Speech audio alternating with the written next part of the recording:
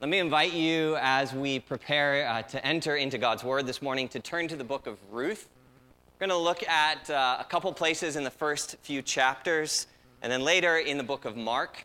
But Ruth is near the front of your Bibles. You've got Joshua, you've got Judges, and then this little book of Ruth. For those who weren't here together with us last week, we shared that we're taking these next 2 months between now and Thanksgiving to discover together what we feel are the core values of our church community at JCC. And last week I shared that we've been spending a good portion of this year thinking about our mission. Where is God leading us? What does God desire for us to do and to be together as a church? And before we can think about what that mission is meant to be or where we're meant to go, we need to identify these core values. And I think about them like an anchor, right? The core values are those things about who we are that must not change. As we pursue where God's leading us, as we move in mission, move forward, these core values remind us of who we are. They keep our mission from drifting off course. And so the first of these 4 core values we spoke about, we looked at last week, and we're going to look at this same value again today, is the value of belonging. And we passed out these sort of note cards for small groups, or really for any of you to take back as a reflection guide. I think there are still some left this week. If you didn't get one or you'd like one, let us know. We can email it to you or mail one off. But there's a lot here just to sort of follow up and to unpack good reflection questions there.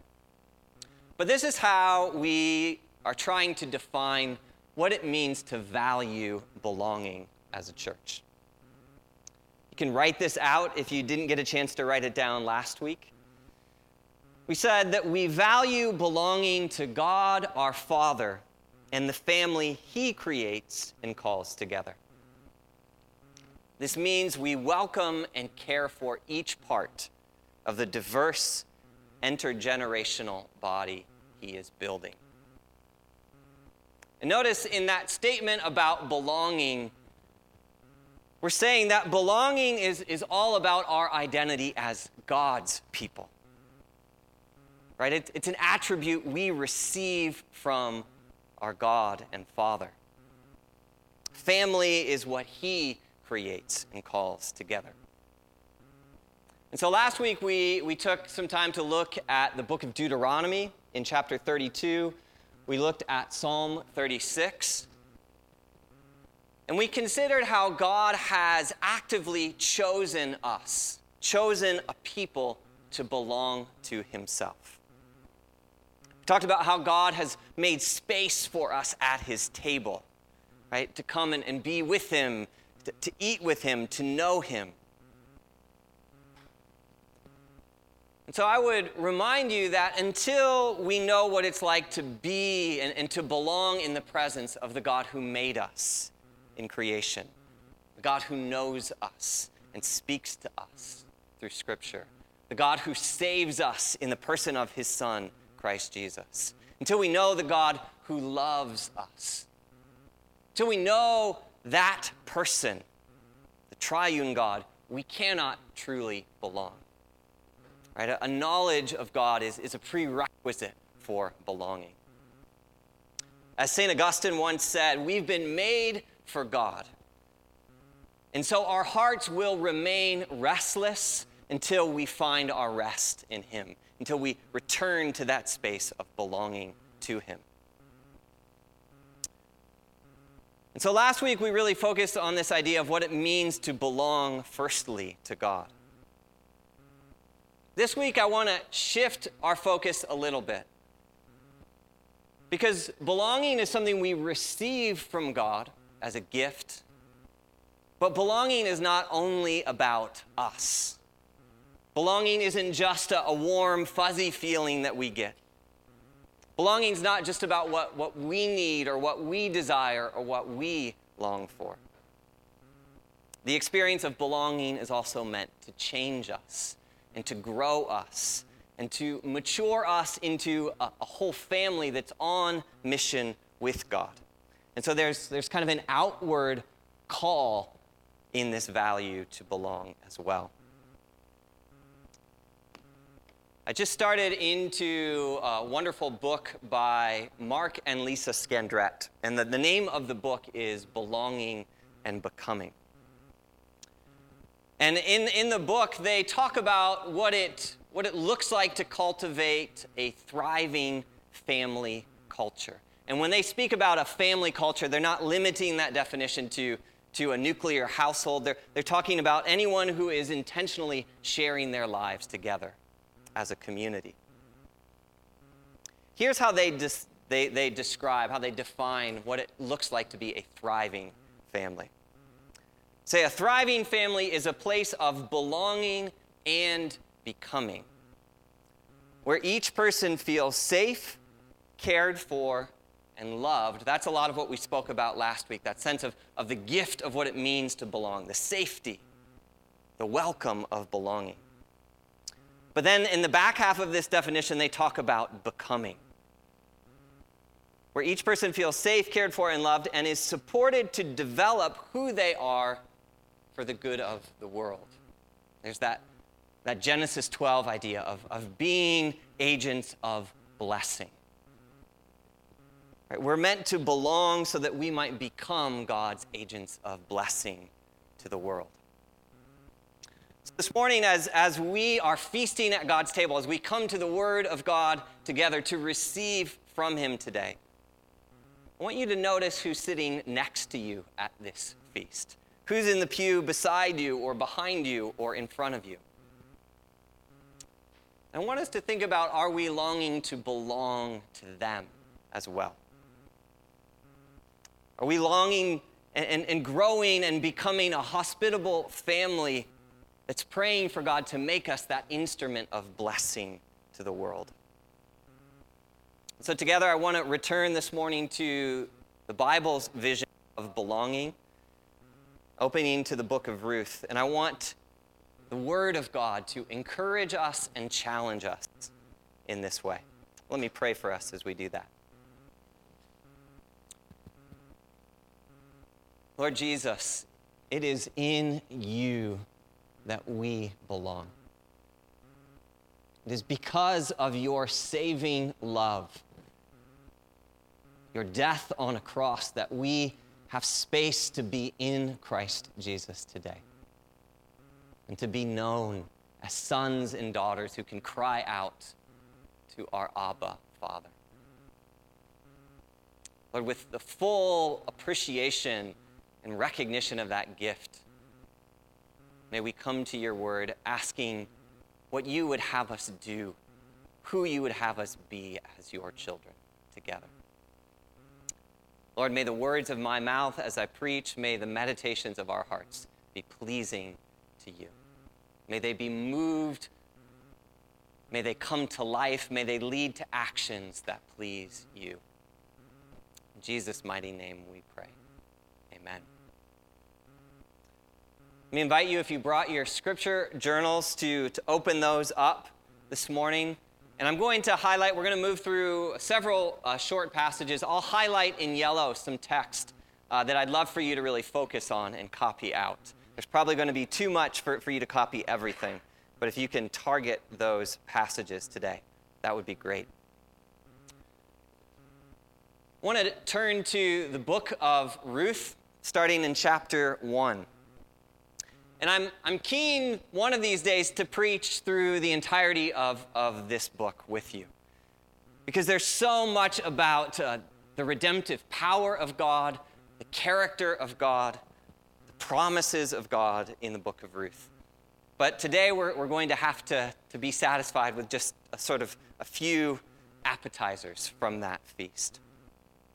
And just in case you're fuzzy on the details or the backstory of the book of Ruth, Ruth is a book that starts with loss and tragedy.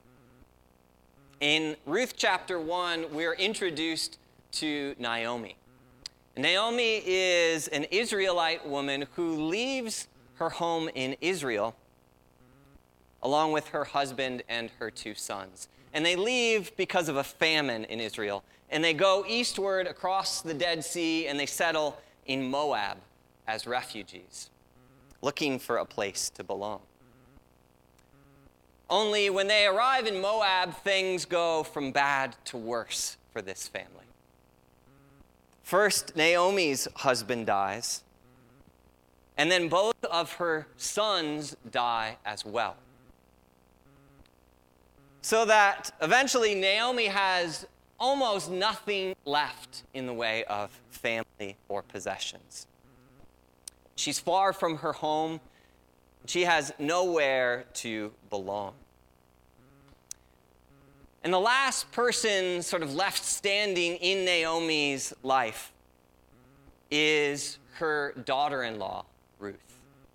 And remember, Ruth has just been newly widowed as well. Her husband has just died. Ruth is a Moabite woman. She's from the land Naomi is living in. And so Naomi is sort of burdened with this sense of loss and grief. She feels like she's almost a woman afflicted or cursed. And so Naomi urges her daughter-in-law, Ruth, to leave her, to go away, to go back into Moab somewhere and find family or relatives of her own who could take her in and provide for her. But I want to start this morning by listening to the way Ruth responds to Naomi's request for her to go. Ruth chapter 1, verses 16 through 18. If you want to zero in there on that last bit of 16, you can copy that out. Ruth replied, "Don't urge me to leave you or turn back from you, Naomi. Where you go, I will go. And where you stay, I will stay. Your people will be my people, and your God, my God. Where you die, I will die, and there I will be buried. And may the Lord deal with me, be it ever so severely, if even death separates you and me." Verse 18. When Naomi realized that Ruth was determined to go with her, she stopped urging her to leave. That last bit in verse 18 always makes me chuckle. Right? Ruth is determined. She freely speaks her mind.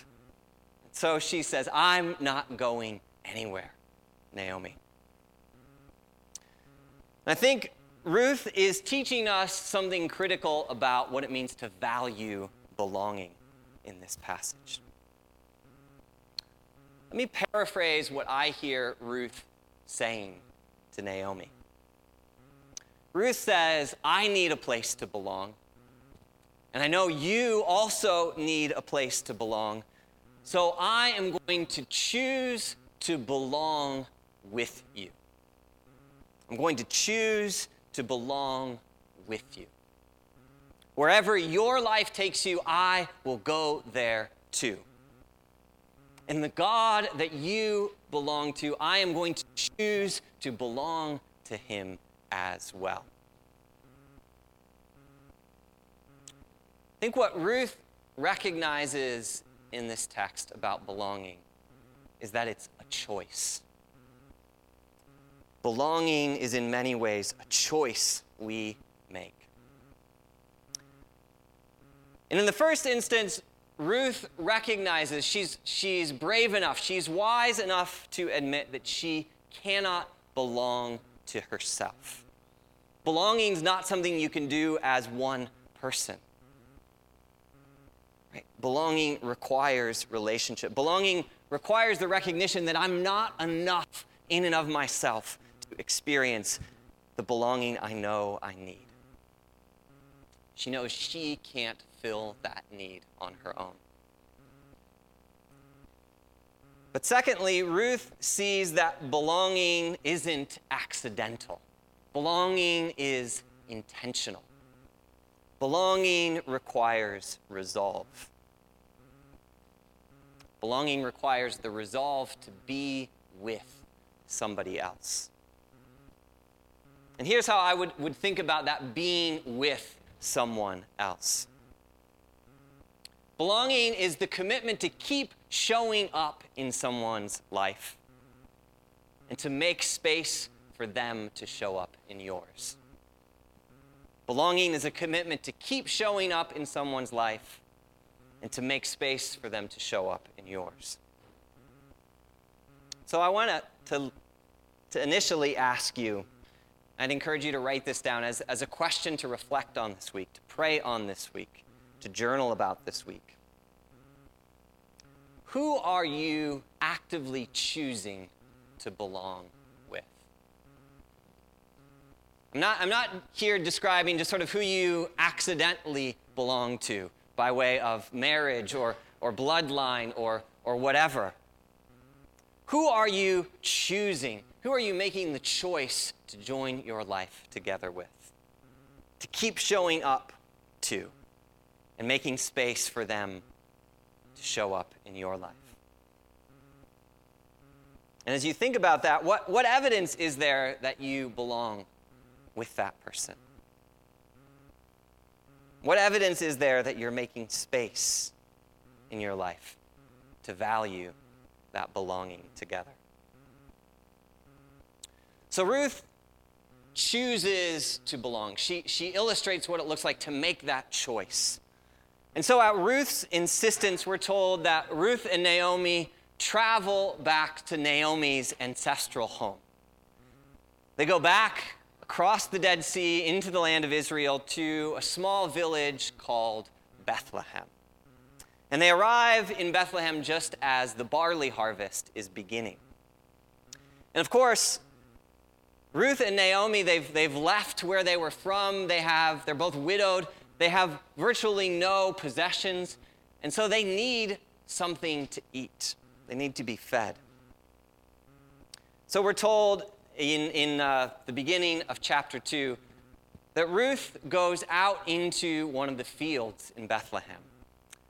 And she begins to glean bits of the barley that are left behind by the harvesters. This was actually a practice that Israel was commanded to do by God, so that there would be food for those who were hungry and who had no land of their own. And so Ruth goes out into this field, and she happens into the field of a man named Boaz. And Boaz notices this unfamiliar woman, this stranger in his fields. And in verse 5 of chapter 2, he asks one of the foremen, chief field hand, who does that young woman belong to?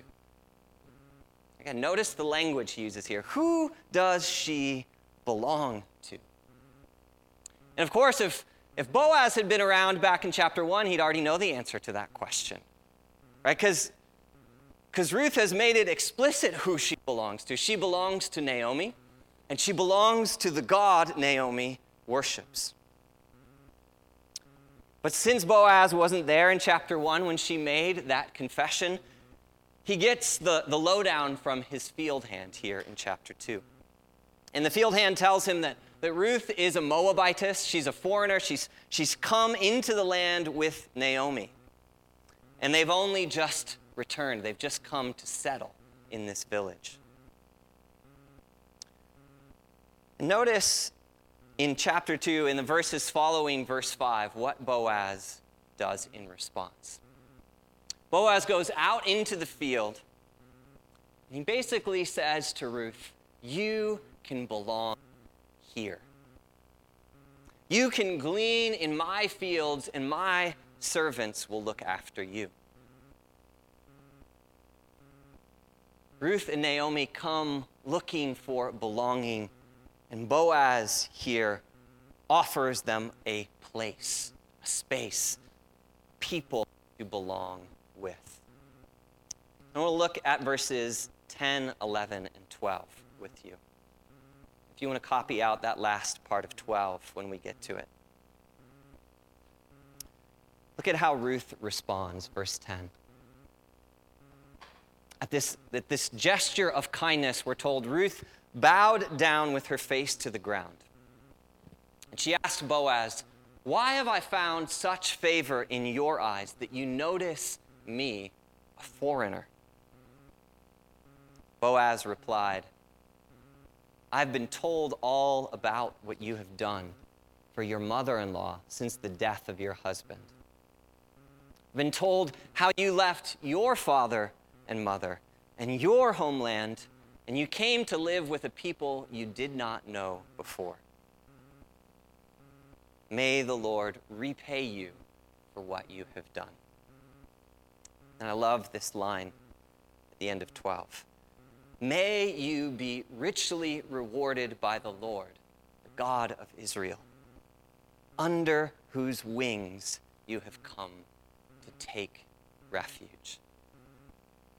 May you be richly rewarded by the Lord, the God of Israel, under whose wings you have come to take refuge.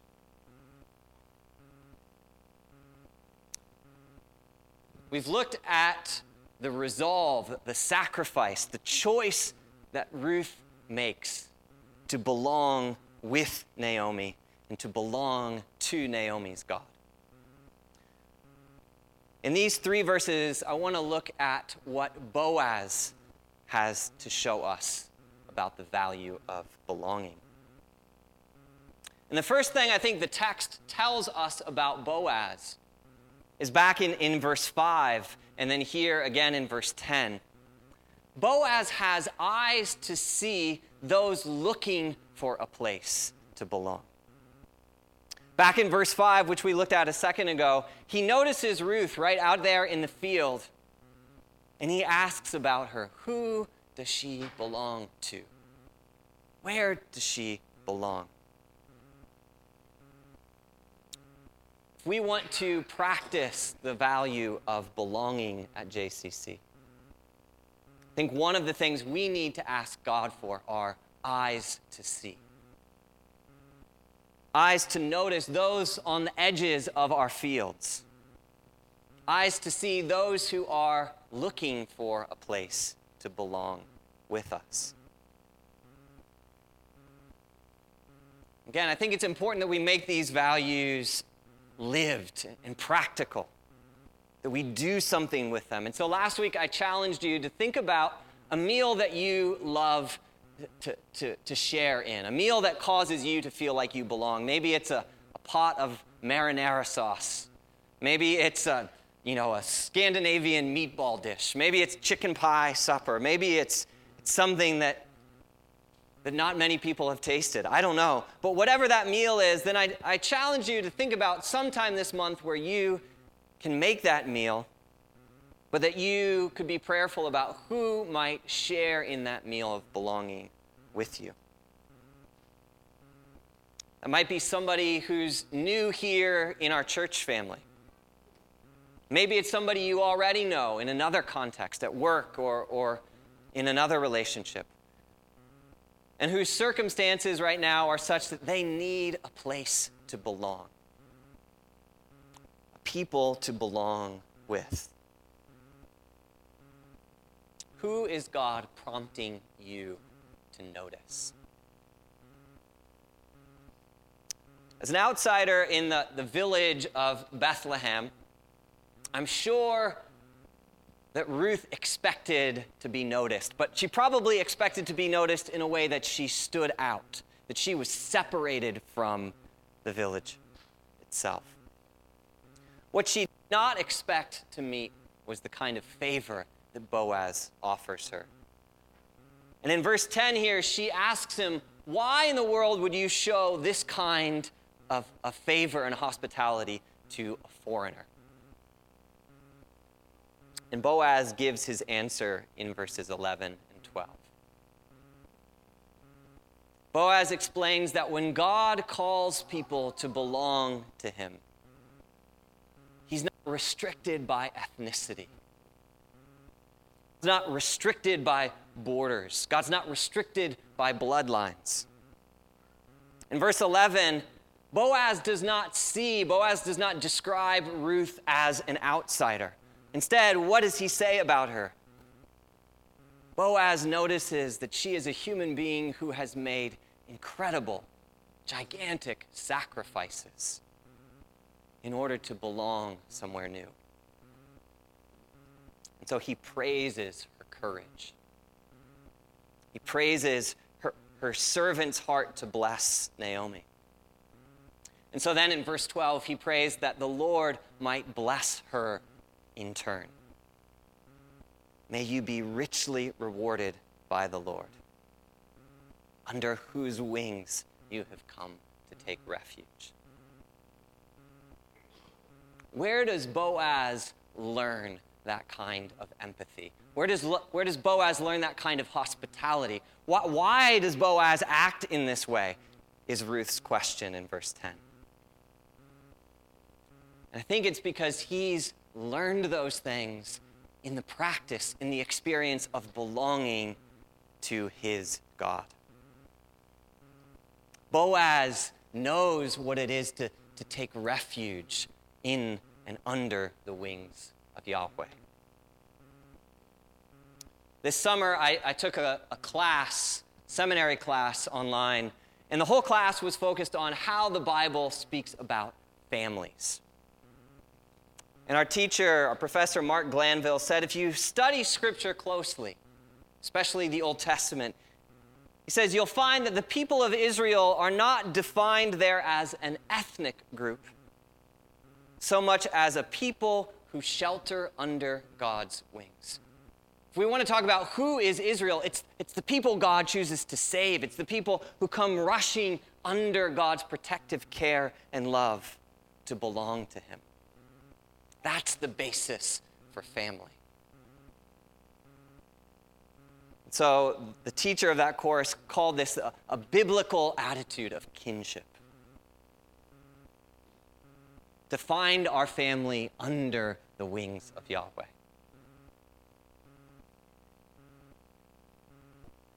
When we spend time there, when we know what it is to belong to God, when we know what it is to be persons who belong in Christ Jesus.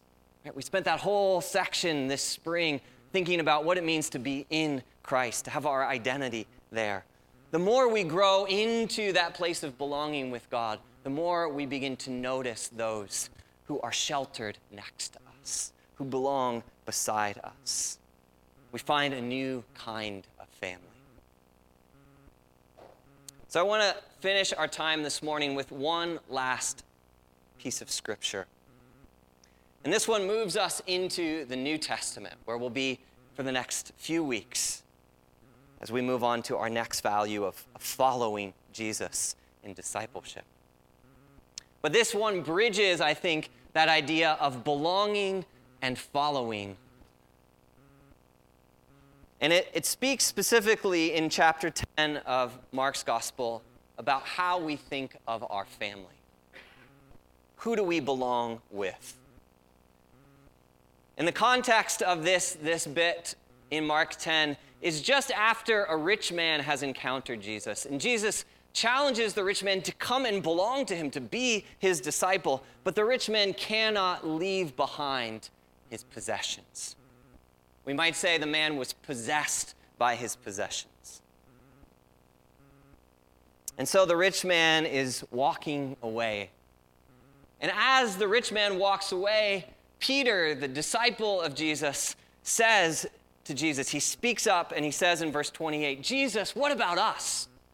We've left everything to follow you.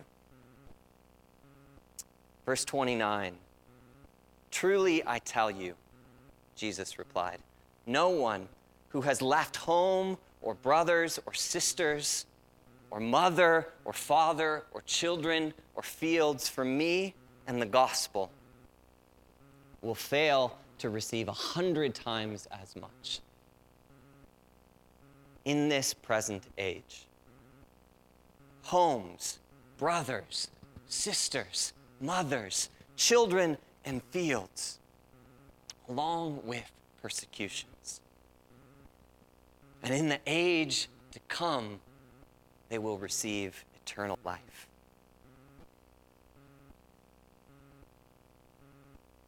Who do we belong with? Just like Ruth has left behind her family, left behind her homeland to be with Naomi and to belong to her God, Peter here says that he also and his disciple companions, they have left everything behind to belong to Jesus. Homes, families, friendships, fishing nets, fields.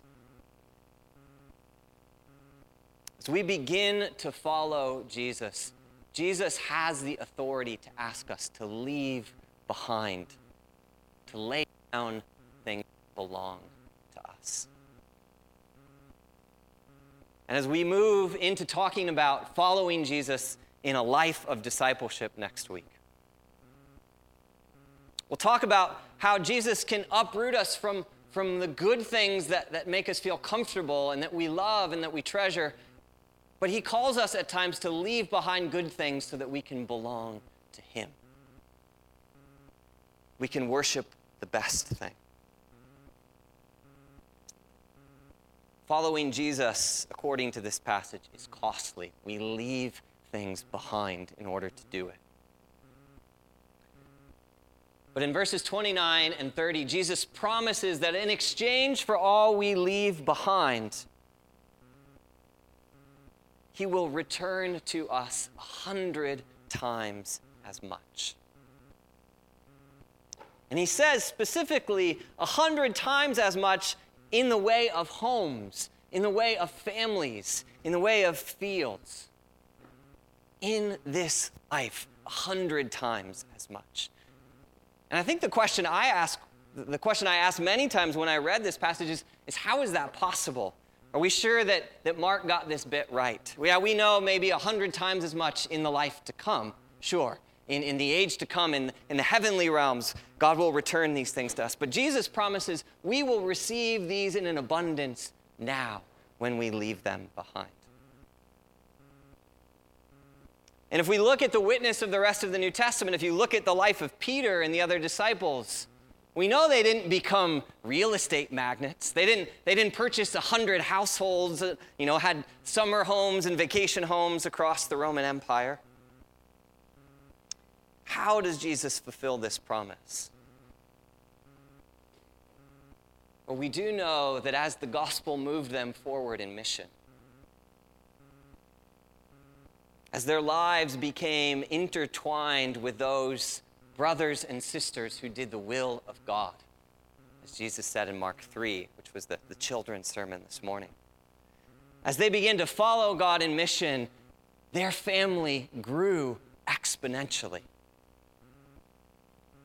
The Spirit of God multiplied the number of households they belonged to and were welcomed at. The Spirit multiplied the number of tables they were invited to eat around, tables both of Jew and Gentile, all over the known world. If you read the book of Acts alone, you could easily say that the family and the fields and the homes that these disciples belong to is beyond 100 times greater than what they left behind. When we follow Jesus, when we belong to him, our family expands as well. I think one of JCC's greatest assets, one of the things we value most here is the experience of being a family.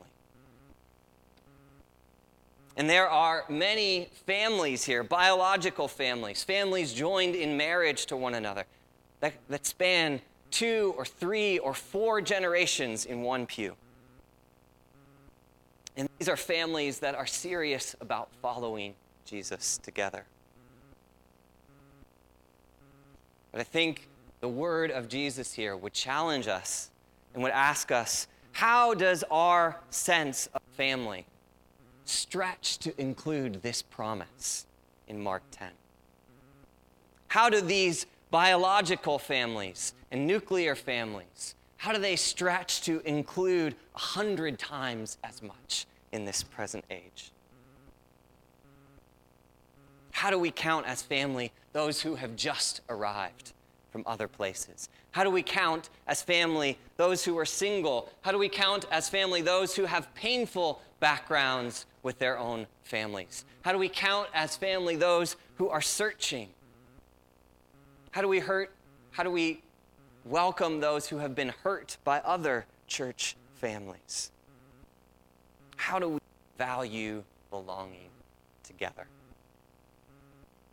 It's the question I would leave you with this morning. How do we value belonging together?